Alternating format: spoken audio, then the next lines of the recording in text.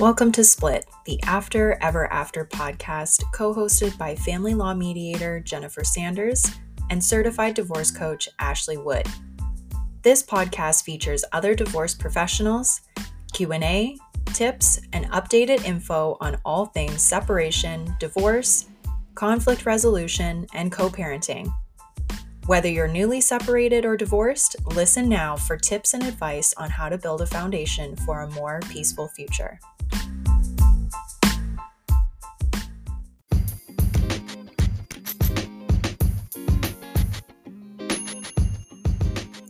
Hey listener, as you likely already know, the divorce journey can bring with it an emotional roller coaster of challenges. Whether you are navigating co-parenting, dealing with a high conflict ex, dating after divorce, or more in this new chapter, it's normal to feel overwhelmed and at times really lonely. That's why I'm excited to tell you about our new sponsor, Circles. Circles is an emotional support platform that connects you with a small group of others who are also going through divorce in a safe online space. Guided by mental health professionals, Circles meet weekly in group video meetings and provide support in a 24/7 group chat. And at $79 a month, that is less than the cost of a single therapy session. You don't have to go through this alone. Support is available. So head over to circlesup.com and use promo code SPLIT2022 to get the first month free and join your circle today. So today we are talking about spousal support advisory guidelines, which in family law people just call the SAG, SSAG. And I want to be really clear in this episode, this is absolutely not legal advice. Spousal support, in my view, is the area where you most need to get legal advice, particularly if there is a large potential award or entitlement, because it's a lot of money potentially on the table for some people. If you've had a long marriage, if you're close to retirement, so you really need to keep in mind what your income is going to be. There's a lot of money there and it's a big decision.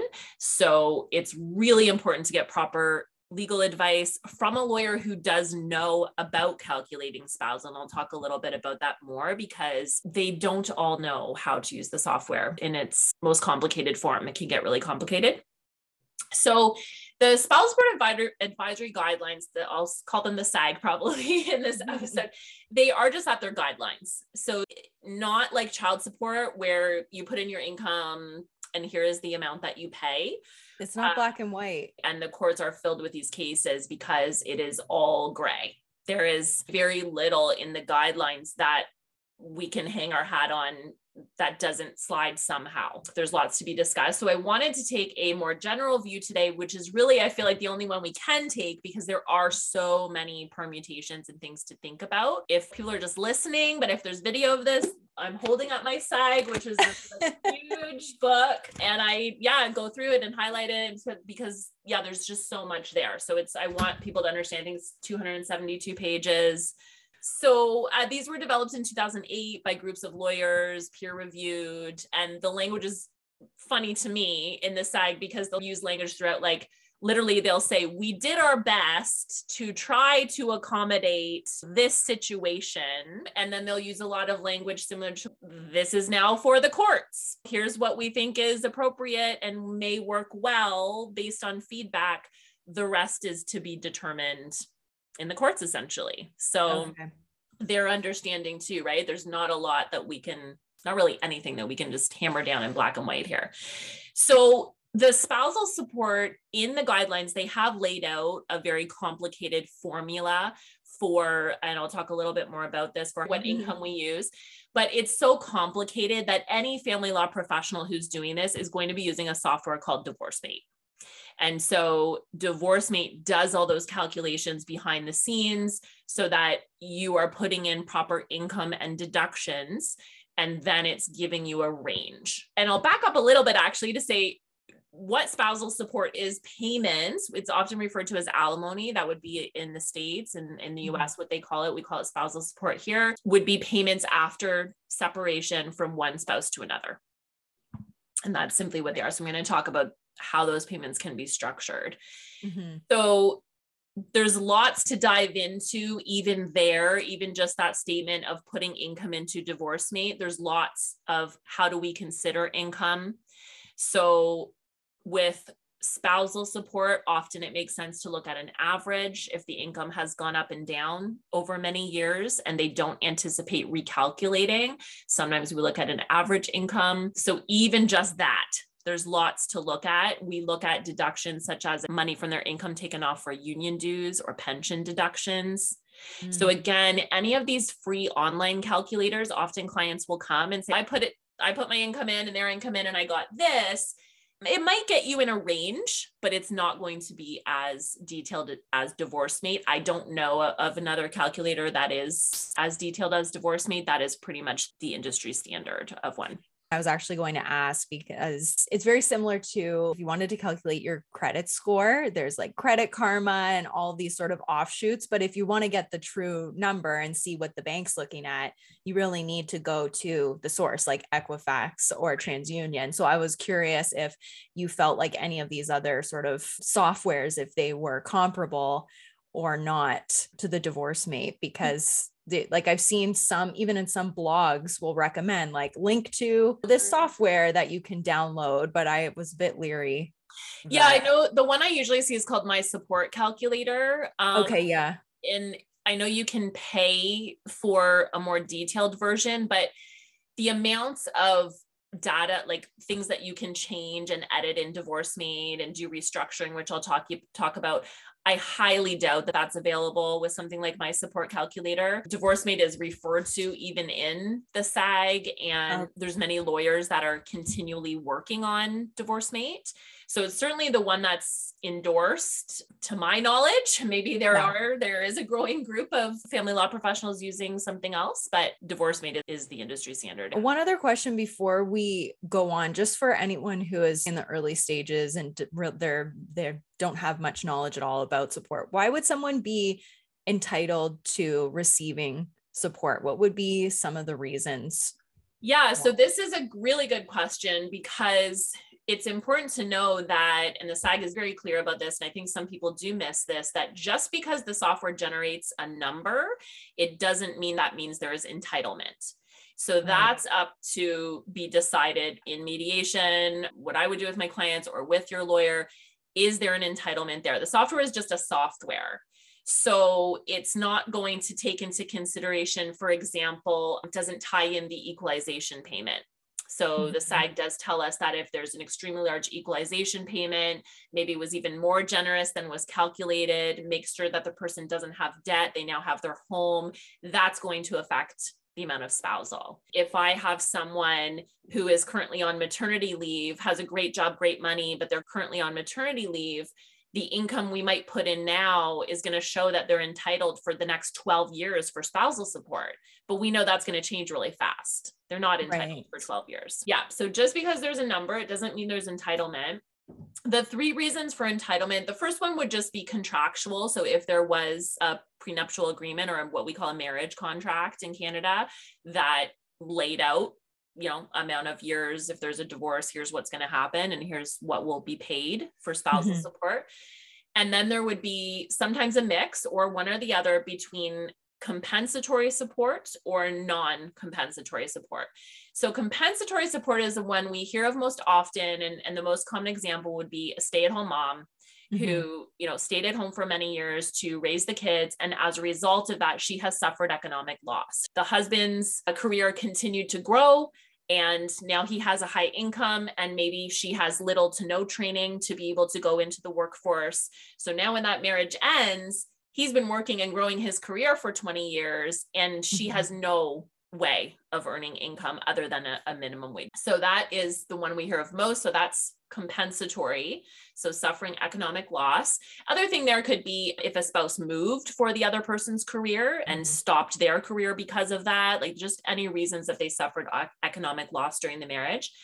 The other one is non-compensatory. So they weren't prevented from getting educated, growing their career, but they just had a career where they earned substantially less amount of money than the other spouse. So when the marriage ends, they're having a much lower standard of living.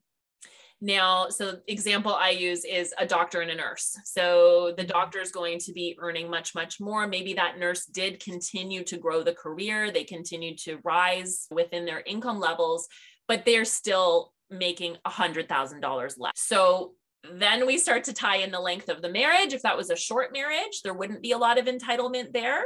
But if that was a really long marriage, and so now that person who's the nurse exits a 20-year marriage and they have to severely lower their standard of living, then there would be an entitlement to spousal. So we're looking at the length of the marriage, the disparity between the incomes, and then really what are the reasons that there is that disparity between the incomes. So those are our reasons for support, for entitlement, why there might be entitlement. And then when we're calculating support, it's going to fall under one of two formulas, which again, DivorceMate calculates.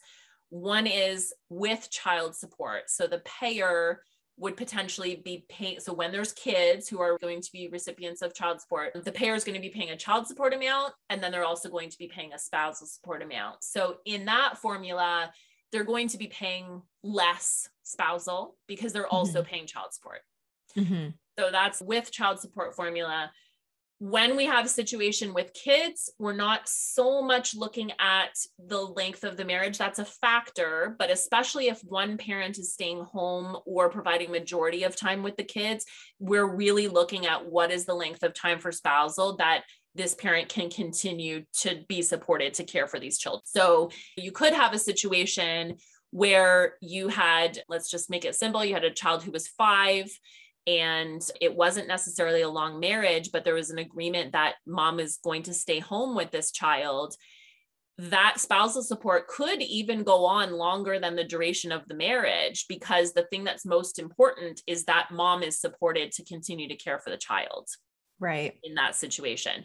So we factor in length of marriage, but we're really focusing on what is needed to be able to provide a home. And so the parent can continue to live and to provide a home. So they would be a recipient of child support for the child and some spousal support for themselves to be able to stay home.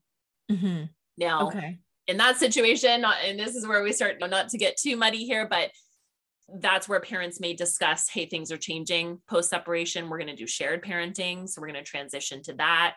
And dad's going to be staying home, providing some care as well. We're going to have shared parenting time. So then it would start to look different. But that's really the basis in a with child support formula, is how are the parents being able to care for the kids.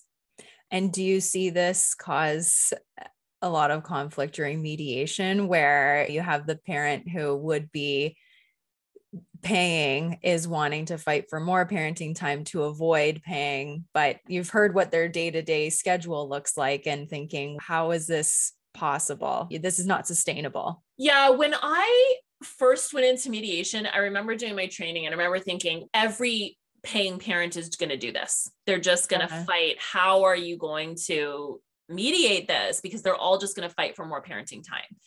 But interestingly, it definitely has happened, but it doesn't happen too much. For one, we start in with the parenting plan first, usually. So we already establish what's going to be. Okay, that's smart. So it's a little bit hard for someone to backtrack and say, now I don't think it's in their best interest because I have to pay too much money. And then a lot of people, especially if there's that big income disparity, it's because they work and travel a ton of hours and they just know that they can't do it for their kids. And most people too are a surprising amount, more than what I thought, restores your faith in people. They just understand that is the pattern and the life they've wanted for their kids. And mom's been home. Again, this is a stereotypical situation, but mom's been home and we're going to continue to support that happening. There is an onus for self-sufficiency. My understanding is that prior to these guidelines, it was much stronger on that. And there was very strong of how many years so you can get on your feet and get out.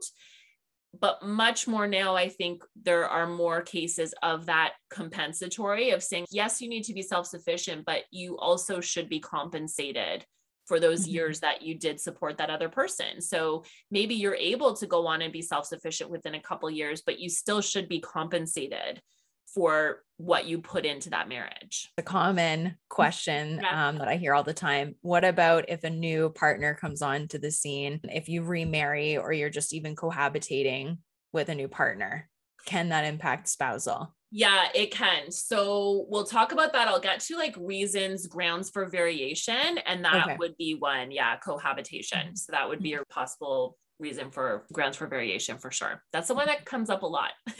People tend to want to bring that one up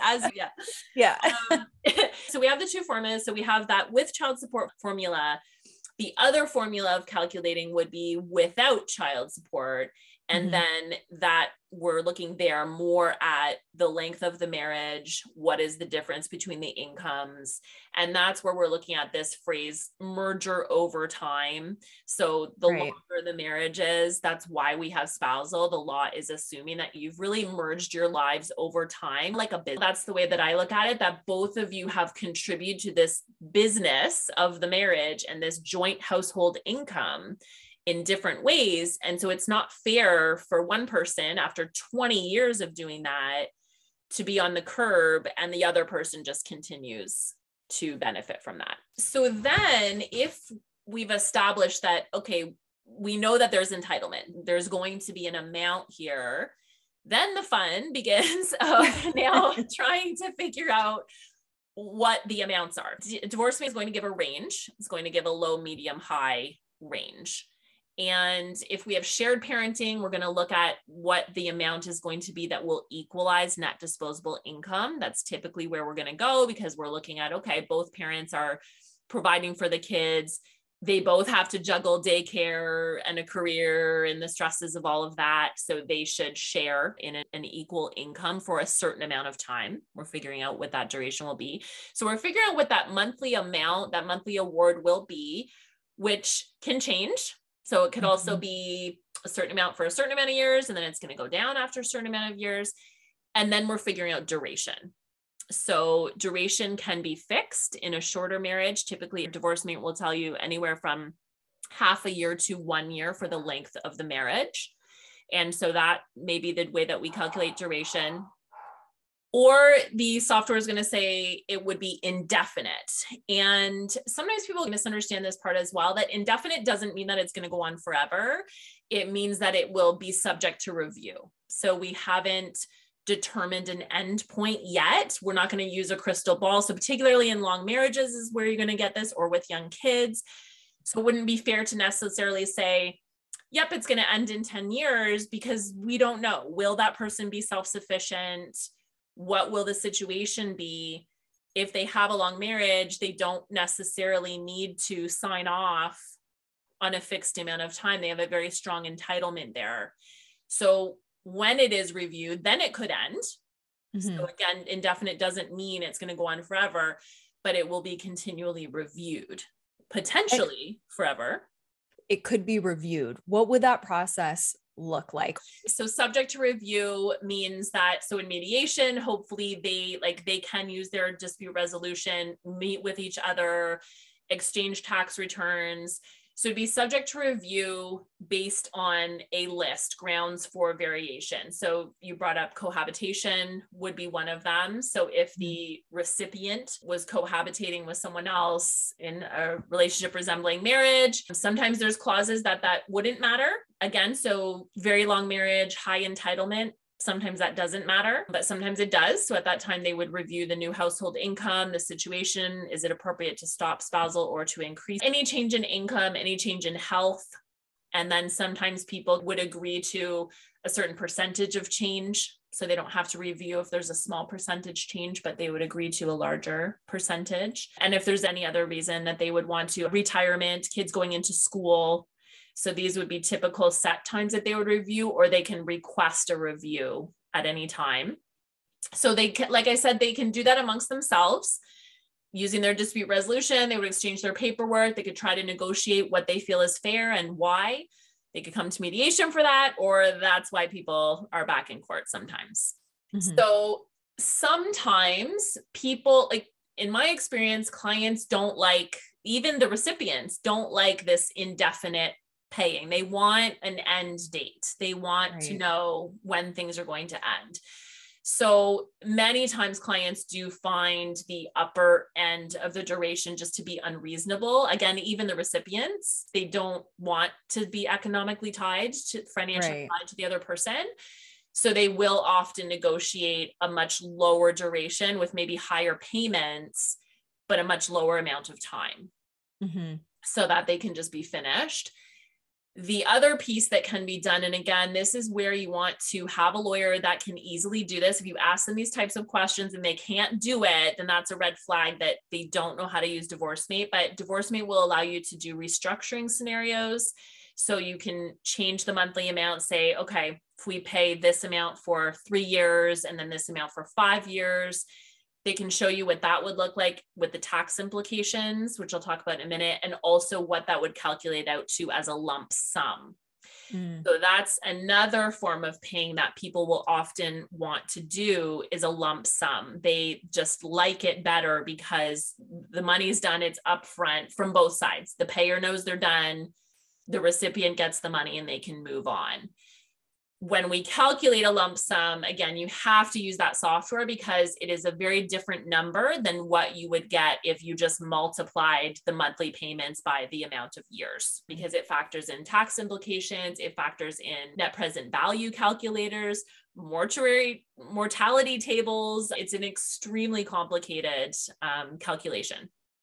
Okay, before we move on, when you talk about that, the potentially restructuring, so going to a lesser amount at some point down the line for the second half, we'll say, or whatever, for whatever reason, why would somebody do that? Would that be because perhaps while their children are a certain age and there would be more costs associated with the kids, so it would be a different amount, or what?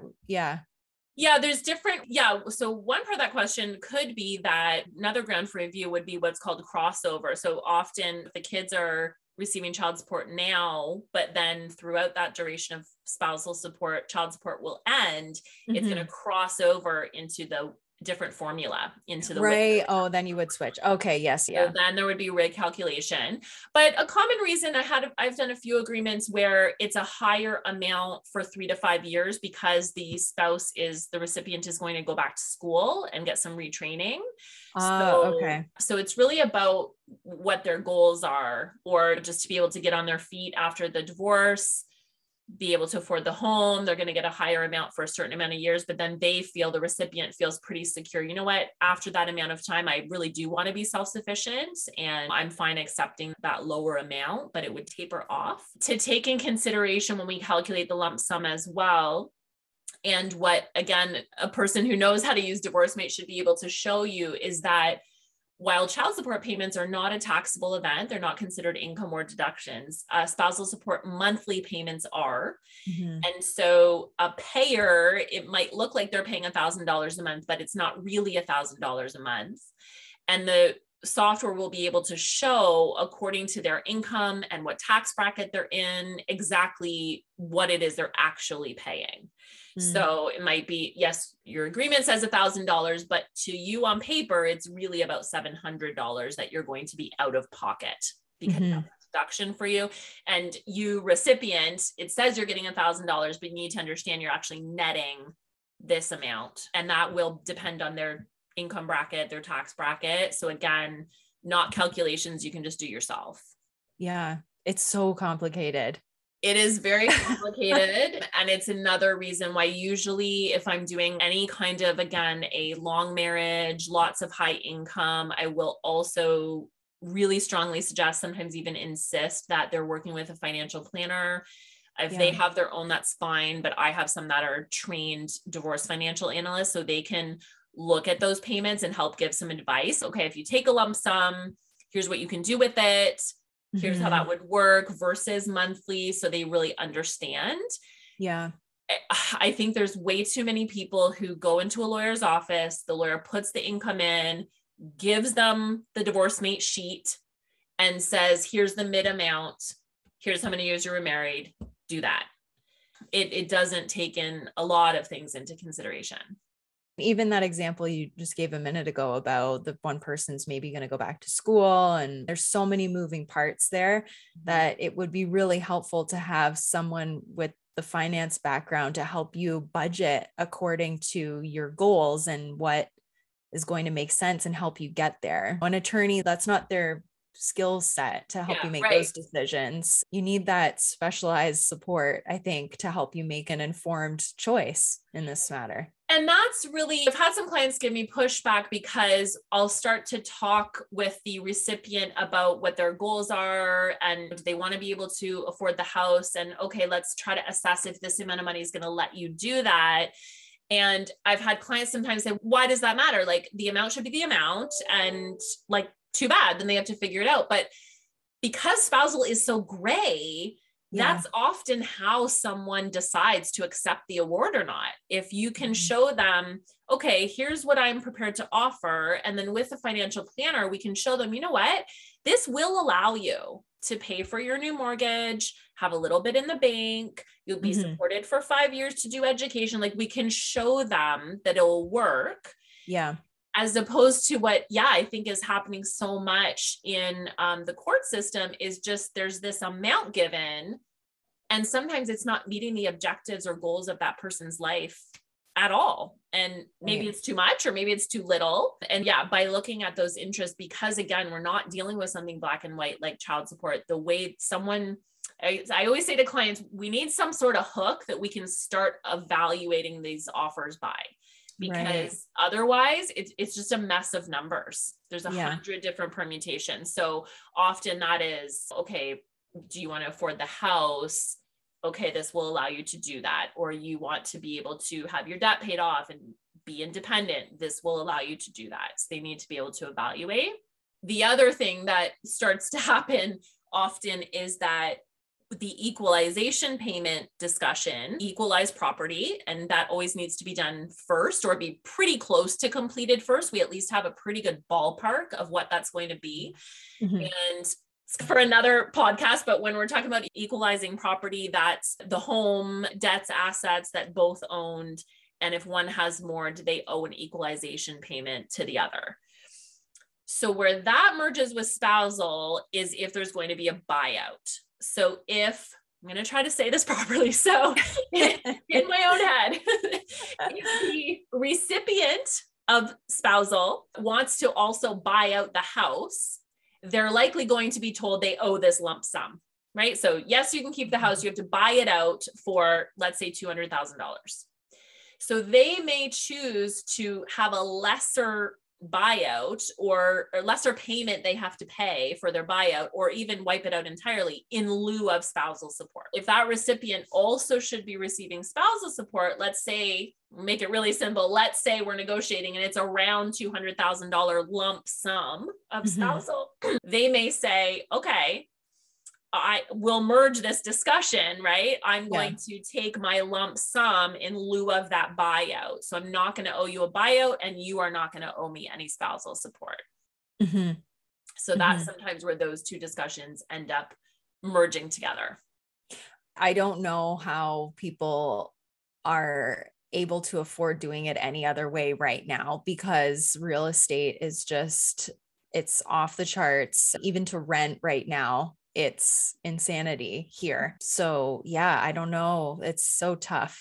And when we look at spousal awards, we also are looking at ability to pay of the payer. And there's things like undue hardship. Like it has to, we're not factoring in budget. If someone chooses to drive luxury cars and rack up debt and all of that, they can't come back and say, sorry, I can't afford it.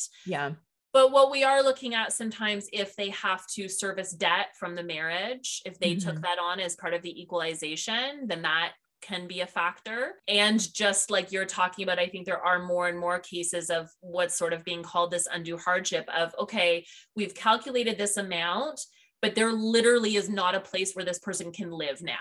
Like they cannot afford rent.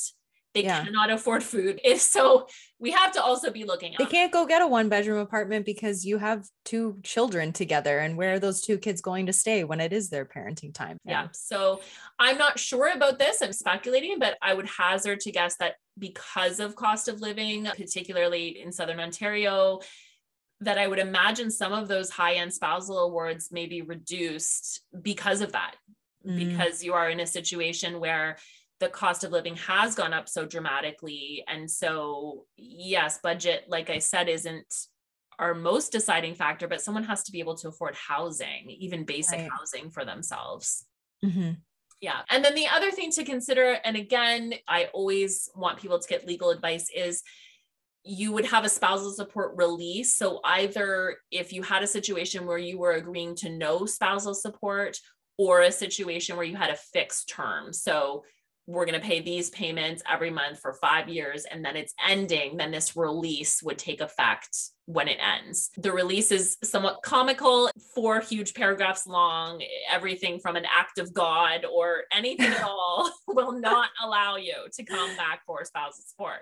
Right. And that's a really big deal, because if you had a long marriage and you would have had a large entitlement, and then God forbid your health prevented you from working or something, you cannot go back to your spouse under any reason for support. So people do tend to want to sign the releases because it goes the other way too. The spouse can't come after you if they lost their job, but it just is a big risk that people should be aware of. The other piece, when I say long marriage, there's these 2 rules that people probably see, the rule of 65 and the rule of 20. And that is just that when we talk about entitlement being indefinite, so we said that that's where it would be continually subject to review. This rule of 65 is if the age of the recipient and the length of the marriage adds up to 65, then it would be an indefinite entitlement. And the rule of 20 would be, which I don't think the guidelines refer to it as a rule of 20, but it's just known as that, would be just a marriage of 20 years or longer, would again typically be an indefinite entitlement. Okay. So I guess the process for someone who is recently separated and early stages, get some independent legal advice. Hopefully mediation is on the table. You could begin this process with a mediator, someone like yourself, and then you may want some additional support with someone like a CDFA. Yeah, someone who's trained in finances, but is, well-versed in spousal support and divorce family law, right? Yeah, usually, like I said, usually the way it goes, like there's so many numbers. And so it's such a mess. And as a mediator, it's not my role to say, okay, here's what I think you should do. This number seems fair. So someone is going to have to come forward with essentially an offer or what they're thinking they want to do. And so that if you don't feel equipped to be able to do that yourself with the numbers, some people do, then that's where, you want to talk to a lawyer, see what is fair under the law, what you think your entitlement would be, what range and duration they would advise you would be reasonable. And again, we always say, you want a lawyer who's going to advise you what is reasonable, not something, oh yes, we can win this for you, but we're going to have to really fight for this. What's typical? What would be reasonable and why? What are the reasons to support that? And then often the sort of timeline would be, then we would talk about that in mediation, and then either or both parties would then get some financial advice. And that's where sometimes I would even talk with them and the financial planner, or talk with them after the financial planner. And I'm really just trying to figure out, okay, do you understand what you might be agreeing to? Is this meeting the goals that you said? Does this work for you? Because sometimes there are people that don't feel strong in finances and they're coming out of a long marriage. They don't really have any re-education or career, and they're agreeing to little to no spousal. And so that's a situation where as a mediator, I would say, okay, we got to think about this. So you need to go get some financial advice. You need to go get some legal advice. How are you going to pay to live? Let's look at a budget. Yeah. Start putting in what I call this objective criteria. We've got to get in some objective hooks by which we can start to evaluate these spousal support awards.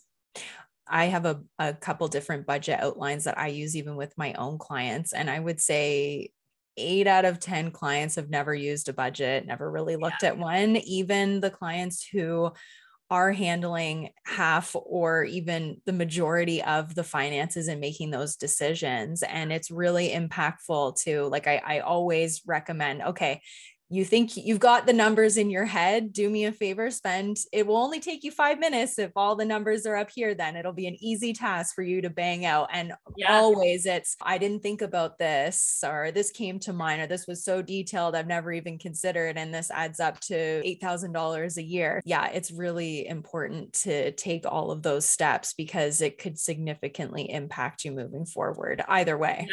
Yeah, it's a lot of money. There's a lot of money often on the table with spousal. And I try to talk to clients a lot too about the emotion part of it, because sometimes people come and they do feel really tied to the income that their spouse was able to earn, particularly if it was a small business or they supported them through school and their education. They feel pretty strongly, you know what? They literally would not be in this financial situation if it weren't for me.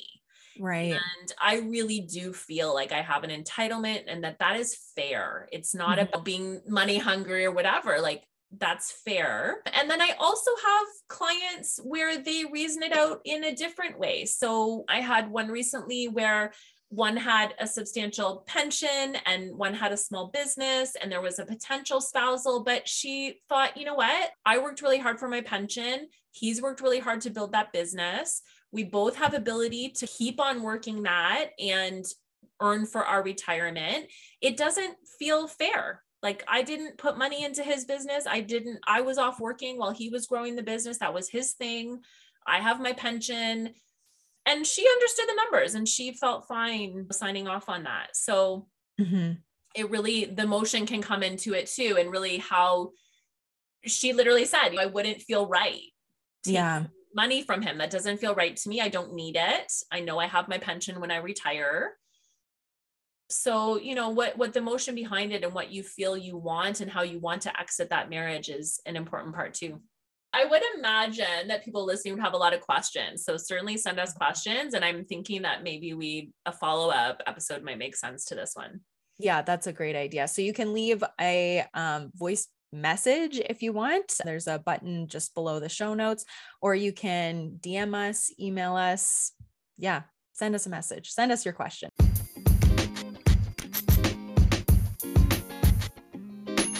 And also, just one final note, if you have been listening to the show and enjoying it, first of all, thank you so much for listening and supporting us. But we would really appreciate it if you would leave a review. So if you're listening on, I don't think Spotify has this. So if you're listening on iTunes or Apple Podcasts, leave us a review. You don't even have to write a long spiel. Even if you just give us the 5-star, that would mean so much. And it helps us be able to continue to do this show and give you all this great content.